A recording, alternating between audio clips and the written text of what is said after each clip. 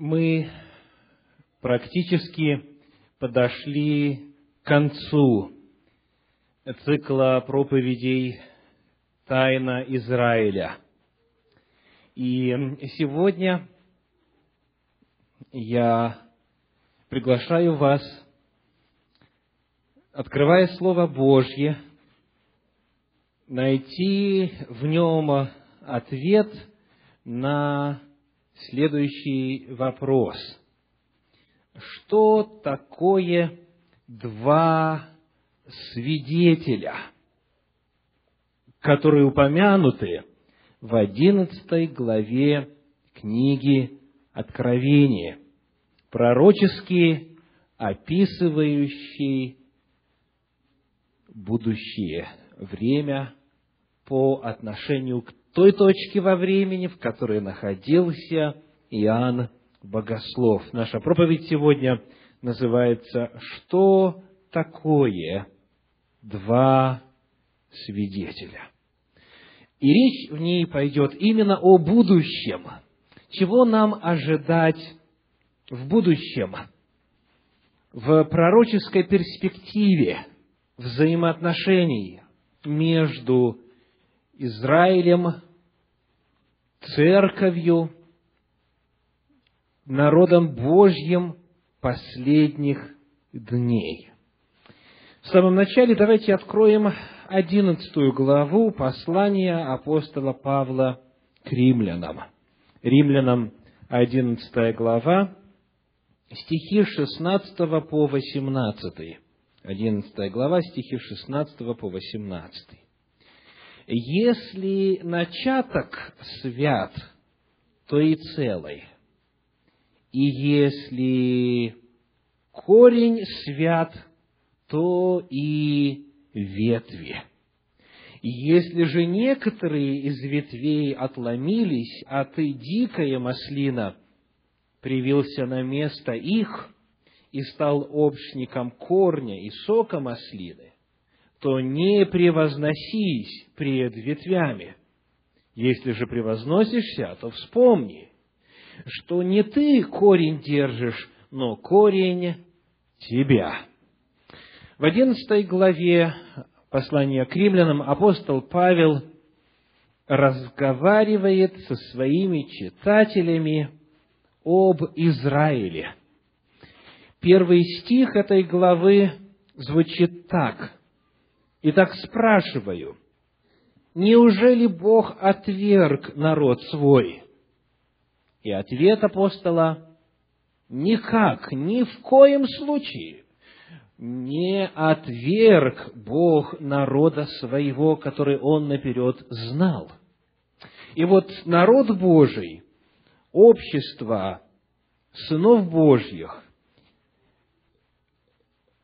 описывается здесь, в этой 11 главе, в образе маслины, культурной маслины, садовой маслины.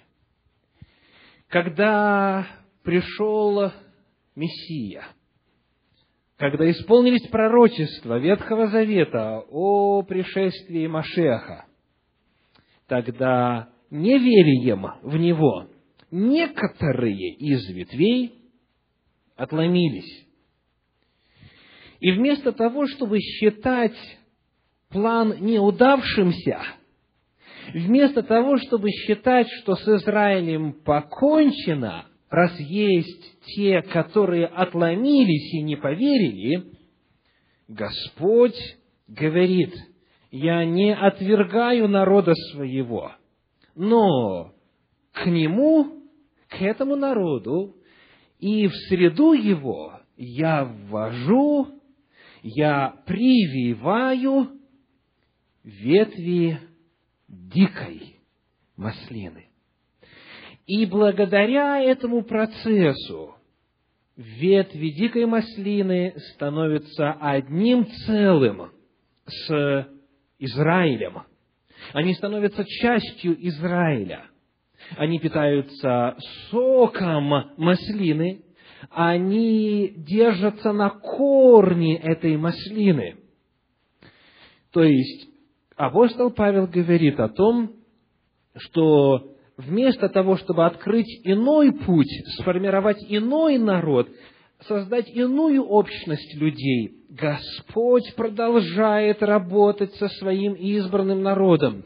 И всех, кто желает спастись, приглашает присоединиться к этому народу. Нет двух деревьев, нет двух путей спасения, нет двух наборов заповедей Божьих. Есть одна воля Божья, один закон, одни заповеди для всех желающих обрести спасение, иудеев или язычников.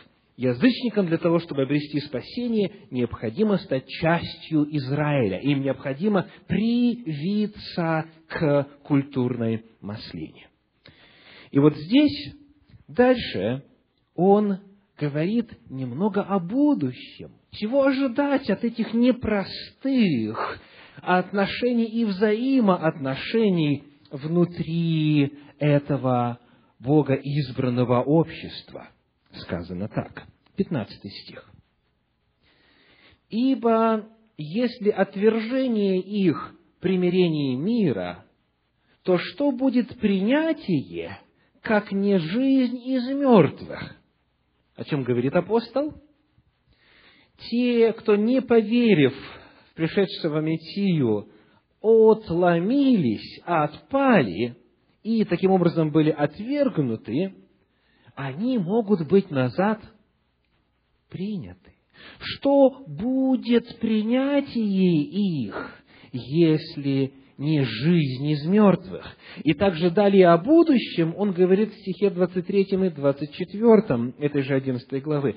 «Но и те, если не пребудут в неверии, привьются, потому что Бог силен опять привить их.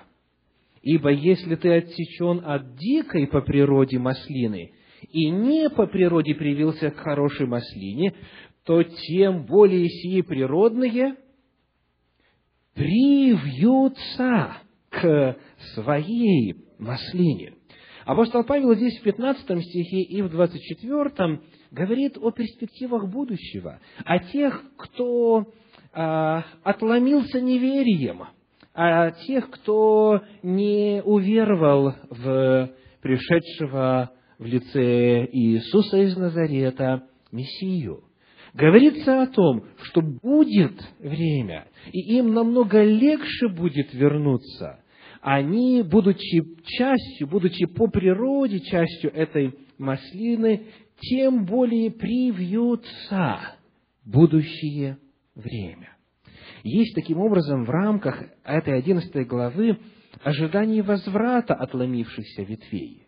Нет, здесь не обещано, что все до единого потомки Авраама по плоти вернутся и станут частью Бога избранного народа, вот того самого, который обретет спасение. Перед этим в 9 главе говорилось так. Римлянам 9 глава, апостол Павел цитирует пророка Исаию, и в 27 стихе 9 главы говорит: «А Исаия провозглашает об Израиле: хотя бы сыны Израилевы были числом, как песок морской, только остаток спасется». То есть, нету ожидания всеобщего, тотального и полного обращения всех иудеев, всех потомков Авраама по плоти. Но говорится о том, что остаток спасется. Говорится о том, что остаток снова привьется. Чем? Верою. Сказано, если не пребудут в неверии. Таким образом, апостол Павел ожидает, что когда-то в будущем настанет время, когда из числа иудеев будет восстанавливаться вера не только в Танах, в Тору, в то, что христиане называют Ветхим Заветом, но и будет возвращаться вера в пришедшего и исполнившего в своей жизни пророчество Ветхого Завета Мессии. И вот здесь, в 11 главе, есть 2 стиха, которые почему-то прочитываются в искаженном виде некоторыми христианами. Давайте посмотрим. 11 глава, стихи 25 и 26. «Ибо не хочу оставить вас, братья, в неведении о тайне сей, чтобы вы не мечтали о себе». Кому он говорит это? Обращенным из язычников. «Чтобы вы не мечтали о себе, что ожесточение произошло в Израиле отчасти, до времени, пока войдет полное число язычников. И так весь Израиль спасется, как написано, приедет от Сиона Избавитель и отвратит нечестие от Иакова» и так далее. Давайте послушаем, как многие христиане читают этот отрывок, в отличие от того, как он записан апостолом Павлом. Они читают так. Середина 25 стиха. «Ожесточение произошло в Израиле отчасти, до времени, пока войдет полное число язычников, и тогда весь Израиль спасется». Слышали такое именно прочтение? То есть, речь идет о том, что вроде бы есть определенное число людей, которые должны спастись из язычников, и когда этот процесс завершится, когда последний язычник уверует во Христа, после этого тогда весь Израиль спасется. И в таком случае фраза «весь Израиль» относится или истолковывается как иудеи по плоти, и есть ожидание полного, тотального, глобального обращения всего Израиля. Но Священное Писание в этом месте говорит по-другому. Сказано, что когда войдет полное число язычников, и так весь Израиль спасется. Не тогда, не после этого, а так, таким образом. Как именно? Сказано, что верою сейчас, в настоящее время, ветви дикой маслины прививаются к культурной маслине. Язычники входят в общество Израиля, питаются соком из корней. Но помимо этого, говорит он, будет время, когда те отломившиеся ветви, если не пребудут в неверии, снова, что? Привьются. Остаток Израиля спасется. Остаток Израиля по плоти. И когда вот этот весь процесс завершится, когда все, кто должен обрести спасение из числа язычников, войдет в Израиль, и когда вернутся к вере в Мессию те, кто отломился неверием, вот так, таким образом, весь Израиль спасется. Нету двух Израилей, есть только один Израиль. Да, можно говорить об Израиле, исходя из генеалогии, можно говорить об израильтянах как о живущих на территории государства Израиль. Тут у нас уже и арабы, и христиане, в смысле, мусульмане, христиане и все прочие. Но здесь апостол Павел говорит исключительно в духовном смысле. То есть, иными словами, он говорит о том, что есть общество Господне, что есть Израиль, что есть народ Божий. Ответ. Те, кто ожидал Мессию, будучи преимущественно по плоти иудеями, к ним присоединяются уверовавшие в Мессию язычники, входят в общество Господне, и когда этот процесс завершится, и когда завершится процесс возврата отломившихся ветвей, природных детей Израиля, вот таким образом весь Израиль спасется. Мы видим здесь, что будет спасен остаток Израиля, и также, как мы увидим чуть позже, будет спасен остаток из уверовавших и присоединившихся к народу Божию язычников. Вот здесь в 11 главе очень интересно также отметить стихи с 30 по 32.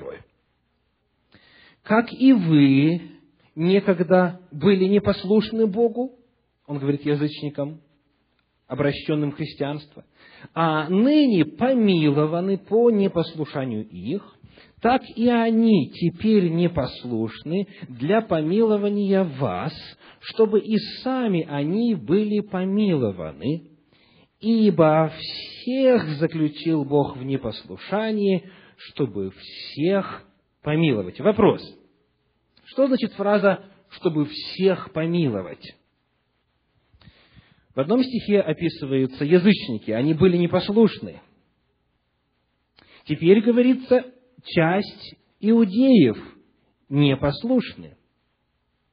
Бог заключил в непослушании и тех, чтобы... Что? Чтобы всех помиловать. Значит ли это, что все язычники спасутся? Значит, нет, конечно. Потому что условие – вера и присоединение к обществу Израиля. Значит ли это, что все иудеи спасутся? Нет, потому что условие по-прежнему тоже. Вера в пришедшего Мессию и присоединение к обществу Израиля. Таким образом, вот эта фраза «весь Израиль спасется» означает всех, кто и из числа иудеев, и из числа язычников вернется к Богу, станет частью общества Божия, общества народа Божия, и верою определит свою вечную участь. Далее, давайте посмотрим, что вот об этом процессе, о будущем, об эсхатологии говорит книга Откровения касательно взаимоотношений в народе Божьем, в Израиле, иудеев и язычников. Книга Откровения, 12 глава, первые 5 стихов. Откровение, 12 глава, первые 5 стихов. «И явилось на небе великое знамение, жена, облеченная в солнце. Под ногами ее луна, и на главе ее венец из 12 звезд. Она имела в чреве и кричала от боли и мук рождения. И другое знамение явилось на небе. Вот большой красный дракон с 7 головами и 10 рогами, и на головах его 7 диадим. Хвост его увлек с неба 3 часть звезд и поверг их на землю. Дракон сей стал пред женою, которая надлежала родить, дабы, когда она родит, пожрать ее младенца. И родила она младенца мужеского пола, которому надлежит пасти все народы жезлом железным. И восхищено было дитя ее к Богу и престолу его». Посмотрим на значение используемых здесь символов. Что означает жена? Жена, облеченная в солнце. Я слышу разные ответы. Но давайте посмотрим, что Священное Писание говорит об этом. Может быть, для начала в качестве подсказки, что означает младенец. «Ибо младенец родился нам, сын дан нам, владычество на раменах его, и нарекут имя ему чудный, советник, Отец вечности, князь мира». Младенец, который есть Отец вечности, который веки сотворил. Кто? Сын Божий Иисус Христос. Итак, я процитировал сейчас книгу Исаии, 9 главу, 6 стих. Младенец должен родиться, его еще нет. Она имела в чреве и кричала от боли и мук рождения. Мессия вот-вот должен появиться. Что же значит жена? Израиль, правда? Народ Божий, с которым заключен завет у горы Синай, еще ранее с отцами и так далее. Итак, жена – это Израиль. И вот именно эти символы – солнце, луна и 12 звезд – используются в Священном Писании, в Торе, для обозначения семьи Иакова, которого звали Израиль. Об этом мы читаем в книге «Бытие», в 37 главе, стихи с 9 по 11. Бытие, 37 глава, стихи с 9 по 11. «И видел он еще другой сон, и рассказал его братьям своим, говоря: вот, я видел еще сон, вот солнце и луна и 11 звезд поклоняются мне. И он рассказал отцу своему и братьям своим, и побранил его отец его, и сказал ему: что это за сон, который ты видел? Неужели я, и твоя мать, и твои братья придем поклониться тебе до земли? Братья его досадовали на него, а отец его заметил это слово. Итак, братьев у нас 12, и в этом сне 11 звезд, а 12-е он, Иосиф, и, соответственно, отец и мать. То есть, перед нами семья Иакова, семья Израиля, откуда произошло 12 колен Израиля и так далее. Итак, вот эта женщина или жена, облеченная в солнце, у нее венец из 12 звезд, и луна – это Израиль. Это народ Божий Ветхого Завета, как любят выражаться христиане. Итак, вот перед нами описание Израиля, на который дракон хочет покуситься. Сказано, что этот дракон желает пожрать младенца, который вот-вот должен родиться. И этот дракон – это кто? Чуть дальше, в стихах 7 по 9, в 9 в частности, говорится: древний змей, называемый дьявол и сатана. Итак, дьявол желает поглотить имеющего родиться Мессию, Иисуса Христа, и потому стоит рядом с Израилем. Что же происходит в результате? Младенец рождается. Он успешно выполняет свою миссию. И сказано, что ему надлежит пасти народы жезлом железным. Об этом вы прочитаете позже в книге Откровения в 19 главе. Именно об Иисусе Христе. Он будет пасти народы жезлом железным. И говорится, что восхищено дитя ее к Богу, к престолу его. Завершив свою миссию на земле, Иисус Христос, что? Возносится. Возносится туда, откуда пришел. Что происходит с женою в этот момент? Что происходит дальше, вот с этим обществом народа Божия? Что происходит в это время с Израилем, который произвел на свет Мессию, который разделяет веру в Него? Это та же женщина, это тот же самый народ. Мы читаем в 6 стихе 12 главы книги Откровения следующие слова. Откровение, 12 глава, 6 стих.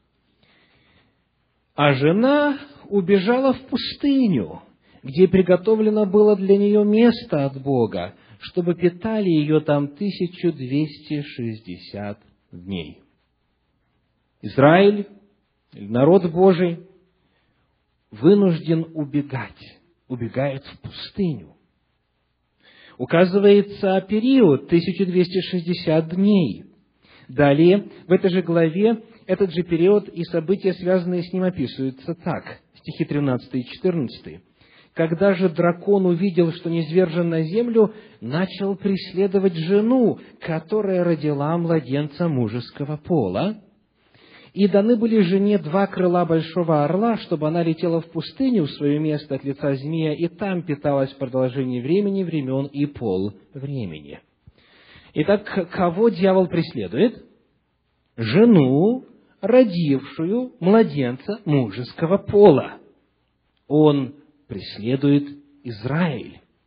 Тот самый Израиль, о котором говорит апостол Павел в 11 главе послания к римлянам. Он преследует народ Божий, к которому присоединяются верою теперь и язычники, обретая спасение во Христе Иисусе. Я хочу обратить ваше внимание на то, что не появляется новой жены, которая бы символизировала церковь. Не появляется нового общества, не появляется нового явления, новой картины. эта жена, родившая младенца мужеского пола, она вынуждена убегать. Она преследуема сатаною. И указывается период времени 1260 дней или время, 2 времени и пол времени, то есть 3,5, где в Священном Писании уже встречался такой временной отрезок. Это книга Даниила, 7 глава, 25 стих. Я хочу подчеркнуть, теми же самыми словами. До времени, времен и полувремени. Иоанн цитирует Даниила 7 главу, 25 стих, где сказано: «И против Всевышнего будет произносить слова и угнетать святых Всевышнего. Даже возмечтает отменить у них праздничные времена и закон, и они будут преданы в руку его до времени и времен и полувремени».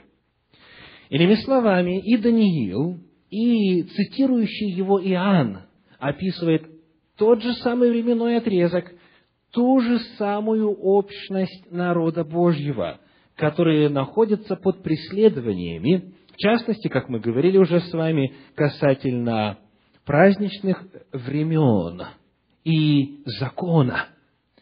И вот эта группа людей преследуется на протяжении времени, времен и полувремени. У нас нет сегодня времени, чтобы подробно исследовать 7 главу книги Даниила. Я скажу лишь только, что там описывается процесс всей земной истории, вплоть до того момента, когда Римская империя разделяется на 10 частей, и потом появляется определенный малый рог, который в истории воплотился в так называемой Священной Римской империи. Это империя, которая была заключена, этот союз был заключен между епископом Римской церкви, который стал именоваться Папой Римским, и королем императоров, королем франков Хлодвигом. Эта Священная Римская империя, в которую затем вошли и другие народы, представляет собою религиозно-политическую общность, которая начинает преследовать жену, родившую младенца мужеского пола. В 12 главе книги Откровения сказано, что большой дракон красный преследует. В 7 главе книги Даниила, где упоминается тот же промежуток времени, говорится, что малый рог преследует. Это время Средневековья. Это время, когда на народ Божий были воздвигнуты гонения, когда все было сделано, чтобы изменить календарь, изменить богослужебные времена, праздничные времена и забыть, и затмить закон Божий. Это время, когда тысячи и тысячи людей за свою веру, за верность заповедям Божьим и вере Иисуса попрощались со своей жизнью, положив ее на алтарь истины Божьей и любви Божьей, потому что они не могли отказаться ни от закона, ни от Мессии, ни от Иисуса Христа. Итак, перед нами начало процесса в первых 5 стихах, потом продолжение процесса, описанное в категориях пророчества 7 главы книги Даниила, и дальше давайте посмотрим, что же происходит дальше. Что еще имело место в истории? 11 глава книги Откровения. Прочитаем стихи с 3 по 6. 11 глава с 3 по 6.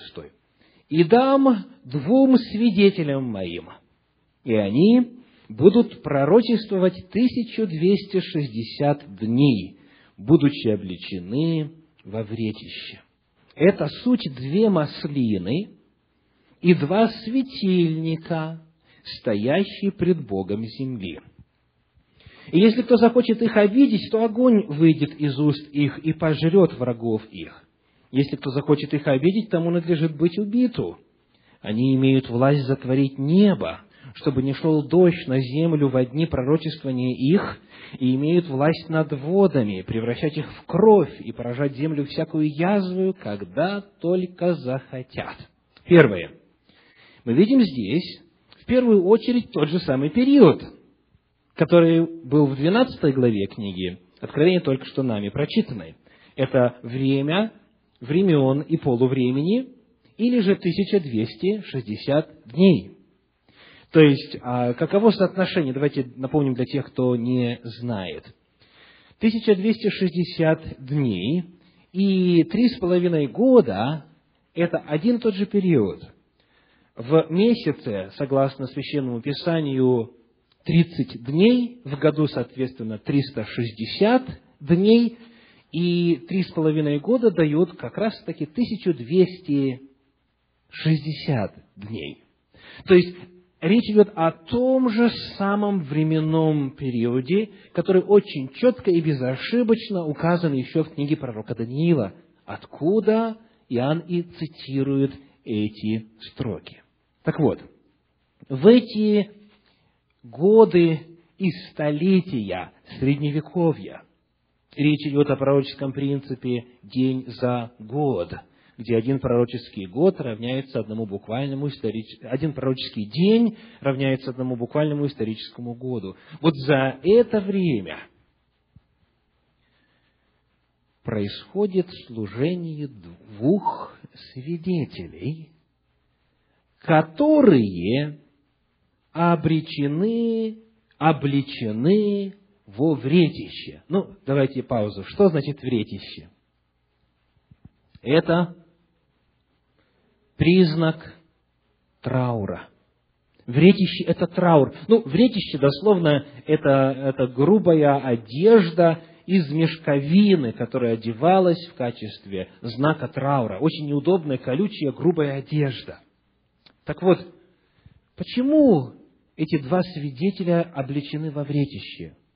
Если вы будете читать всю главу, они находятся под преследованием. Потому что это как раз те, которые представлены в 12 главе в образе жены, убежавшей в пустыню. И здесь очень интересный набор символов.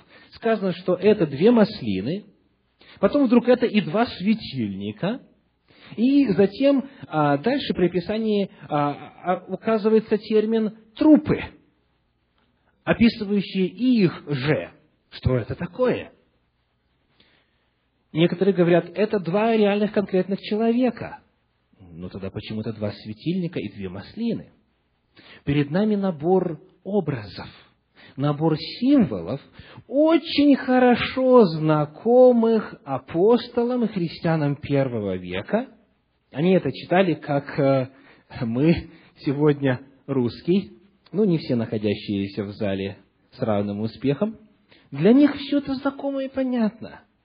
Для нас, оторванных по большей части в христианстве от преемственности народа Божия, ведущего свою историю от дарования Торы, для нас порой трудно разобраться.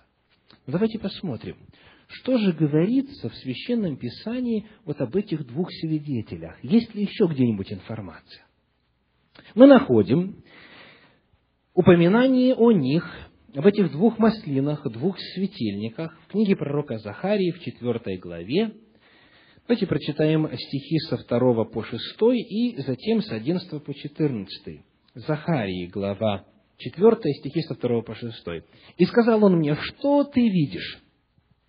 И отвечал я: «Вижу, вот светильник весь из золота, и чашечка для елея наверху его, и 7 лампад на нем, и по 7 трубочек у лампад, которые наверху его, и 2 маслины на нем, одна с правой стороны чашечки, другая с левой стороны ее.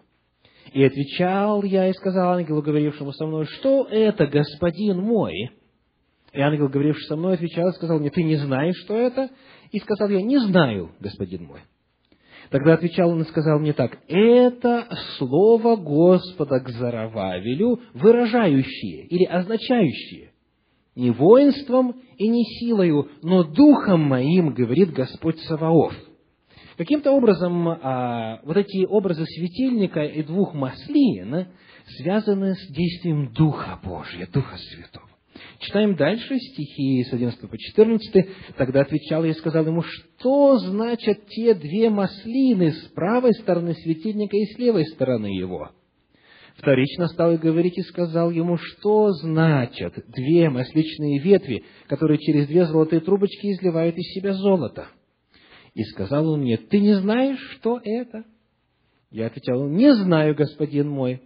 И сказал он, это два помазанные елеем, предстоящие Господу всей земли. У Захарии здесь точно такие же образы, точно тот же язык, который затем использует Иоанн Богослов. Вы видите вновь, вместо того, чтобы изобретать символы, он пользуется уже данными в Танахе, у пророков. Он пользуется символами, данными еще раньше в Торе, когда Господь давал постановление о строительстве скинии, где был как раз светильник с определенным устройством. Так вот, по описанию этих двух свидетелей, которые одновременно светильники и маслины, что мы можем знать о них? Можем ли мы их вычислить? Кто они? Что это? Посмотрим еще раз на 11 главу книги Откровения и прочитаем в начале 5 стих. Откровение 11:5. «Если кто захочет их обидеть, то огонь выйдет из уст их и пожрет врагов их. Если кто захочет их обидеть, тому надлежит быть убиту.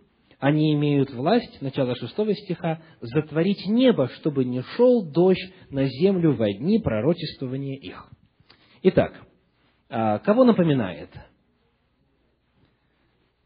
Что именно напоминает из Священного Писания ранее? Давайте посмотрим, вспомним, кто огонь низвергал или низводил с неба на землю? Илья. Мы не будем тратить время, чтобы читать. Запишите, кто конспектирует. 3 Царств 17:1. 3 Царств 17:1. «Если я человек Божий, пусть сойдет огонь с неба и попалит тебя и твой пятидесяток». Это 4 Царств, 1 глава, стихи с 8 по 10. Еще одно место запишите. 4 Царств, 1 глава, с 8 по 10. На протяжении служения какого периода, на протяжении 3,5-летнего периода служения какого пророка не было дождя? Именно Илии. Таким образом, здесь для всякого, кто знаком с Танахом, вообще вопроса нет. Речь идет о служении пророка Илии. Дальше. А кто превращал воду в кровь и поражал землю всякими язвами? Ответ. Моисей, конечно. Запишите, пожалуйста, Исход 7 главу, стихи с 14 по 18. Исход 7 глава, стихи с 14 по 18. Итак, у нас два пророка. Илия и Моисей. Илия и Моисей. Где-нибудь они у нас встречаются вместе в Священном Писании? Где? На горе Преображения, о чем можно прочитать в 17 главе Евангелия от Матфея, о чем можно прочитать в 9 главе Евангелия от Марка. Итак, Илия и Моисей. Вот в контексте этих двух фигур, двух светильников, двух маслин, описывается этот промежуток Средневековья. Есть еще одно место, где упоминаются они вместе, и Моисей, и Илия. Это книга пророка Малахии, 4 глава, стихи 4 и 5. Малахии, 4 глава, стихи 4 и 5. Здесь сказано так. «Помните закон Моисея, раба моего, который я заповедал ему на Хориве для всего Израиля, равно как и правила и уставы. Вот я пошлю к вам Илию, пророка, пред наступлением дня Господня, великого и страшного».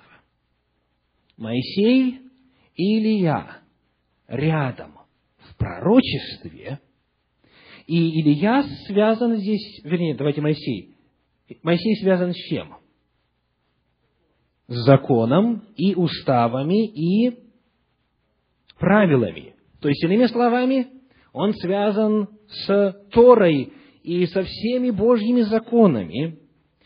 А Илия с чем связан в этом пророчестве? Когда его пошлю? Перед Днем Господним. Что говорилось в Евангелиях касательно Илии? Помните? Например, 1 глава Евангелия от Луки, стихи с 13 по 17. Луки, 1 глава, стихи с 13 по 17, говорится о том, что будет личность, которая предидет перед Ним, перед Господом, перед Мессией и приготовит путь. И цитируется Малахи, 4 глава. То есть, в пророчествах Ветхого Завета Илия готовит дорогу для Мессии.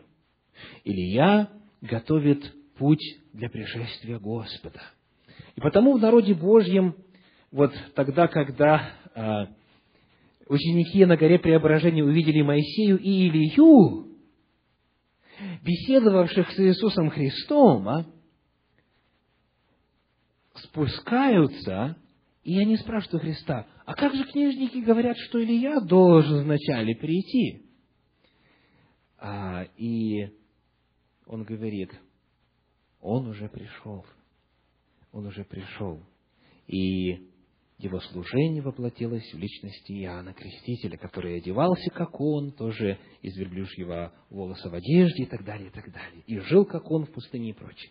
То есть, иными словами, мы видим, что вот эти две фигуры мессианские, Моисей и Илия, они, один ассоциируется с законом, с правилами и устами, другой ассоциируется с Мессией, который пришел в лице Иисуса Христа. Таким образом, перед нами здесь две эпохи, два главных основания веры – закон и Мессия.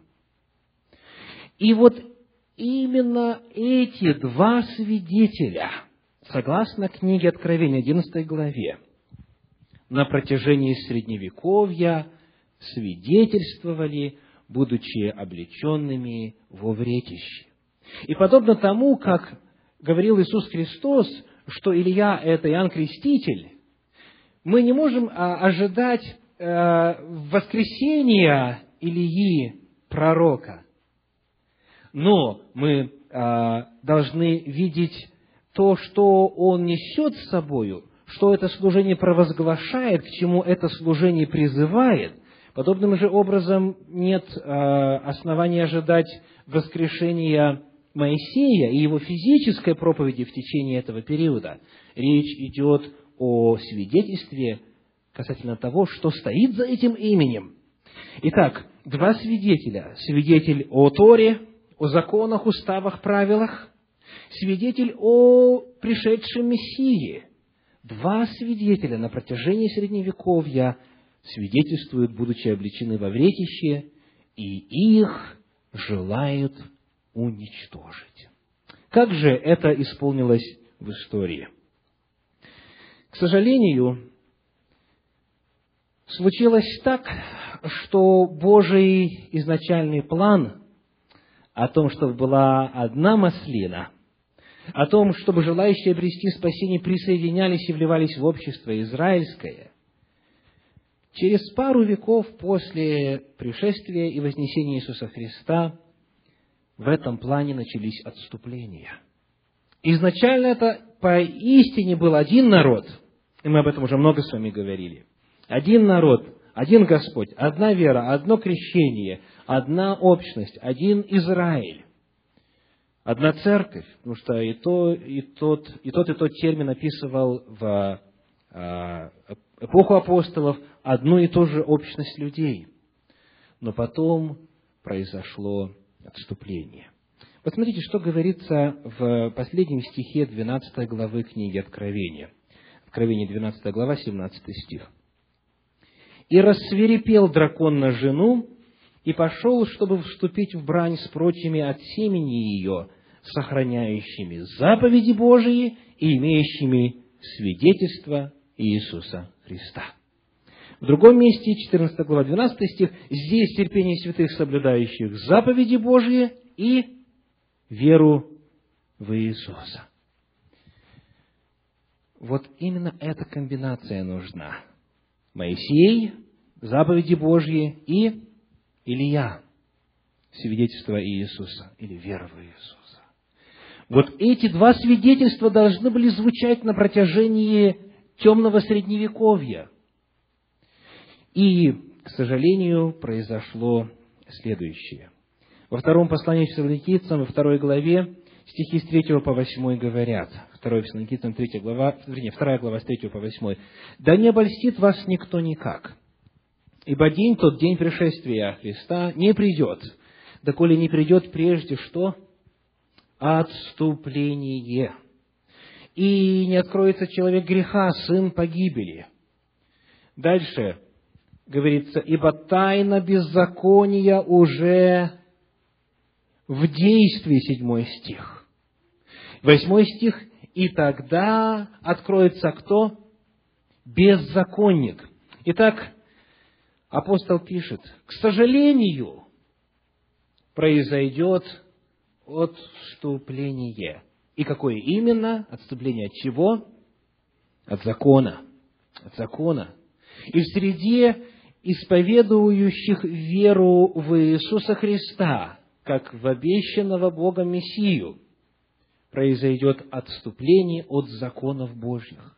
И эта тайна именно беззакония, она потихоньку, медленно, постепенно внедрялась в Церковь Божию, пока, наконец, она не раскрылась во всей своей отвратительной жестокости к тем, кто продолжал соблюдать заповеди Божии и веру в Иисуса. И согласно этому пророчеству, прямо перед пришествием Иисуса Христа будет еще один всплеск откровения этой тайны беззакония, и этот беззаконник будет истреблен пришествием Господа нашего Иисуса Христа. Так вот, в истории произошла трагическая поправка к Божьему плану. Все, о чем мы говорили с вами на протяжении этого цикла проповедей, рисуя вот тот образ и желание Божье, как Он хотел это все видеть, то все, что описано вот в 11 главе послания к римлянам и так далее, чтобы был один народ, одна вера, это, к сожалению, не осуществилось. И Бог, зная будущее наперед, оставил нам пророчества, которые показывают, как на протяжении истории, как во времена Средневековья будет происходить этот процесс отступления. Скажите, сколько иудеев принимало Иисуса в качестве Мессии в первом веке? Вот здесь очень важный момент. Апостол Павел, когда пришел в Иерусалим к руководителям церкви, Иакову и так далее, они говорят ему: видишь, брат, сколько тысяч уверовавших иудеев. Знаете, я, когда посмотрел, какое слово используется в оригинале, греческое слово «мириадос». И «мириадос» переводится как 10 тысяч. Потому правильный перевод, и те, кто читает в иных языках, проверьте, он говорит: видишь, сколько десятков тысяч уверовавших иудеев, и все они ревнители закона, заповеди Божьи и вера в Иисуса. Вопрос тогда, раз некоторые отклонились, вот эти начальники, о которых мы говорили, да, руководители, вожди, саддукеи, раз они не поверили, а большая часть народа поверила, что же произошло в истории? Почему же так случилось, что удельный вес иудеев по плоти в христианской церкви стал ничтожным? И когда это произошло? Послушайте, что говорят исследователи. Еврейский историк Юлий Исаак говорит: отвержение иудеями Христа было вызвано отвержением христианами закона. Это пишет иудейский историк. Отвержение иудеями Христа было вызвано отвержением христианами закона. Иными словами, когда в истории христианской церкви началось отступление, началось беззаконие, отвержение закона, вот тогда это спровоцировало отход иудеев из среды христиан, которые превратились в IV веке и вообще, в принципе, в языческую государственную религию, переняв огромное число языческих верований, и праздничные времена, и календарь, и так далее. Дальше христианский богослов Марвин Уилсон говорит: переход к богослужению в воскресенье сделал чрезвычайно сложным, если не практически невозможным для иудея уделять хоть сколько-нибудь серьезное внимание учению христиан. Когда в результате исторического процесса, в том числе на Ладикийском соборе в конце IV века, церковь сказала, что кто будет в субботу не работать и иудействовать, да будет предан анафеме, конечно же, евреи сразу же, автоматически были исключены из числа христиан. Я привожу только одну дату, но этот процесс был, конечно же, более длительный и непростой. Но фактом является то, что проблема была не в том, Мессия ли Иисус Христос. Большая часть иудеев приняли Его в качестве Мессии. Проблема в другом. Как пишет еще один исследователь, Джеймс Паркс, иудео-христиане исключались из церквей с преобладающим языческим населением не за ущербную христологию, не за то, что они неправильно ко Христу относились, но за то, что они продолжали соблюдать закон. Итак, в истории произошло расслоение, в истории произошло разделение. Проблема была не в Мессии, а в законе. Разделение и отступление не было Божьей воли. И Иисус пришел для того, чтобы сделать что? Ефесянам 2 глава. Чтобы разрушить преграду, чтобы соделать из двух народов один, чтобы язычники стали согражданами общества израильского. Вот была цель. Но Бог, зная будущее, предсказал, что, к сожалению, произойдет. И потому в истории этого периода случилось то, что в иудаизме сохранился закон, но утеряна вера в Иисуса, а в христианстве сохранена вера в Иисуса, но утерян закон.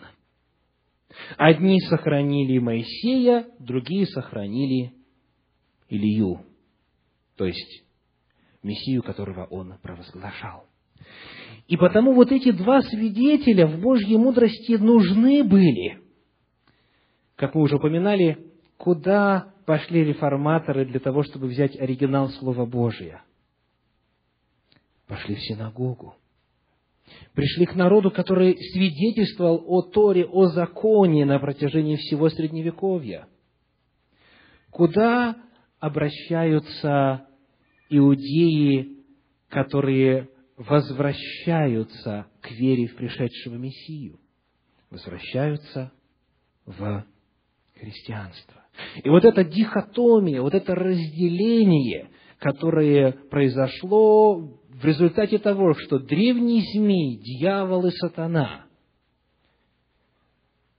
пожелал устранить и закон, и Иисуса, является печальным следствием греха на земле. Но Господь предсказывает, как мы читали в 11 главе послания к римлянам, в 12 главе книги Откровения последний стих говорит: «И рассвирепел дракон на жену, и пошел, чтобы вступить в брань с прочими от семени ее, сохраняющими заповеди Божьи и имеющими свидетельство Иисуса Христа». В конце времени говорится о том, что есть народ, который одновременно принимает что? И заповеди Божьи, и веру в Иисуса. Это теперь уже не два разных народа.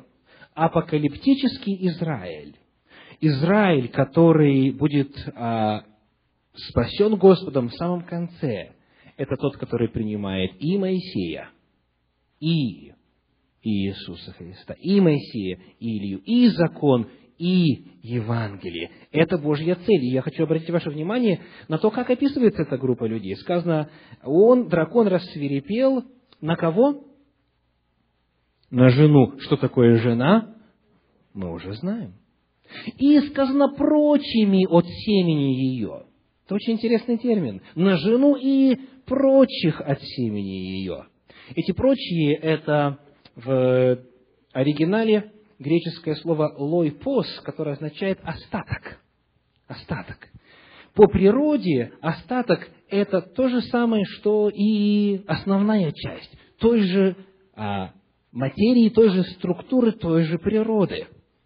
Речь идет о том, что вот та жена, которая произвела Мессию, которая в лице апостолов и пророков совершала служение в первом веке нашей эры, вот тот Израиль, который был тогда, когда был Иисус Христос, и который поверил в Него, Он же будет существовать в самом конце. Иными словами, та же по природе своей, со своим литургическим календарем, со своим способом проведения богослужения, со своей идеологией, со своим богословием, со своими верованиями, та же церковь, тот же народ Божий, тот же Израиль, та же церковь, они в конце времени снова вернутся в прежнее состояние по своей природе, прочие от семени ее будут точно такими же. Вот Божий идеал, вот апокалиптический Израиль,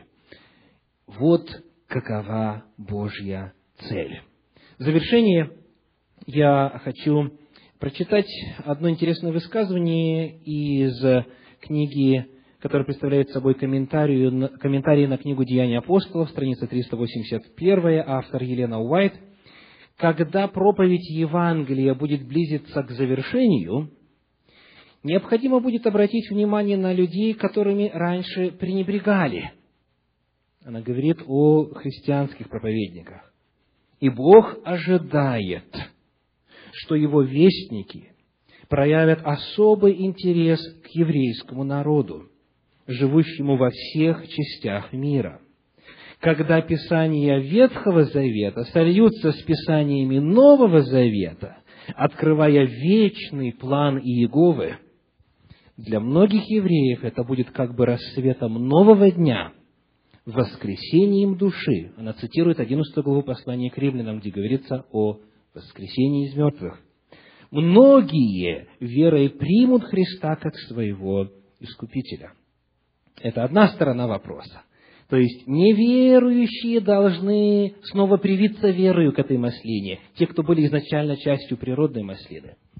С другой стороны, те, кто впал в тайну беззакония и, сохранив веру во Христа, выбросил Тору, выбросил закон, заповеди, предписания и постановления, они должны тоже проделать путь возврата, путь назад.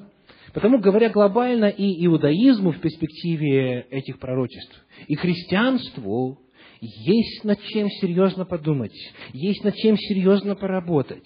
Отвечает ли общество, которому принадлежит каждый из нас, всех, кто слушает меня сейчас в этом зале и на радио, и тех, кто будет слушать запись, отвечает ли общество, которому вы принадлежите, вы, каждый в отдельности, вот этим двум признакам: заповеди Божьи и вера в Иисуса. Вот это то, чего Господь ожидает от своего народа. Это то, к чему нам нужно вернуться.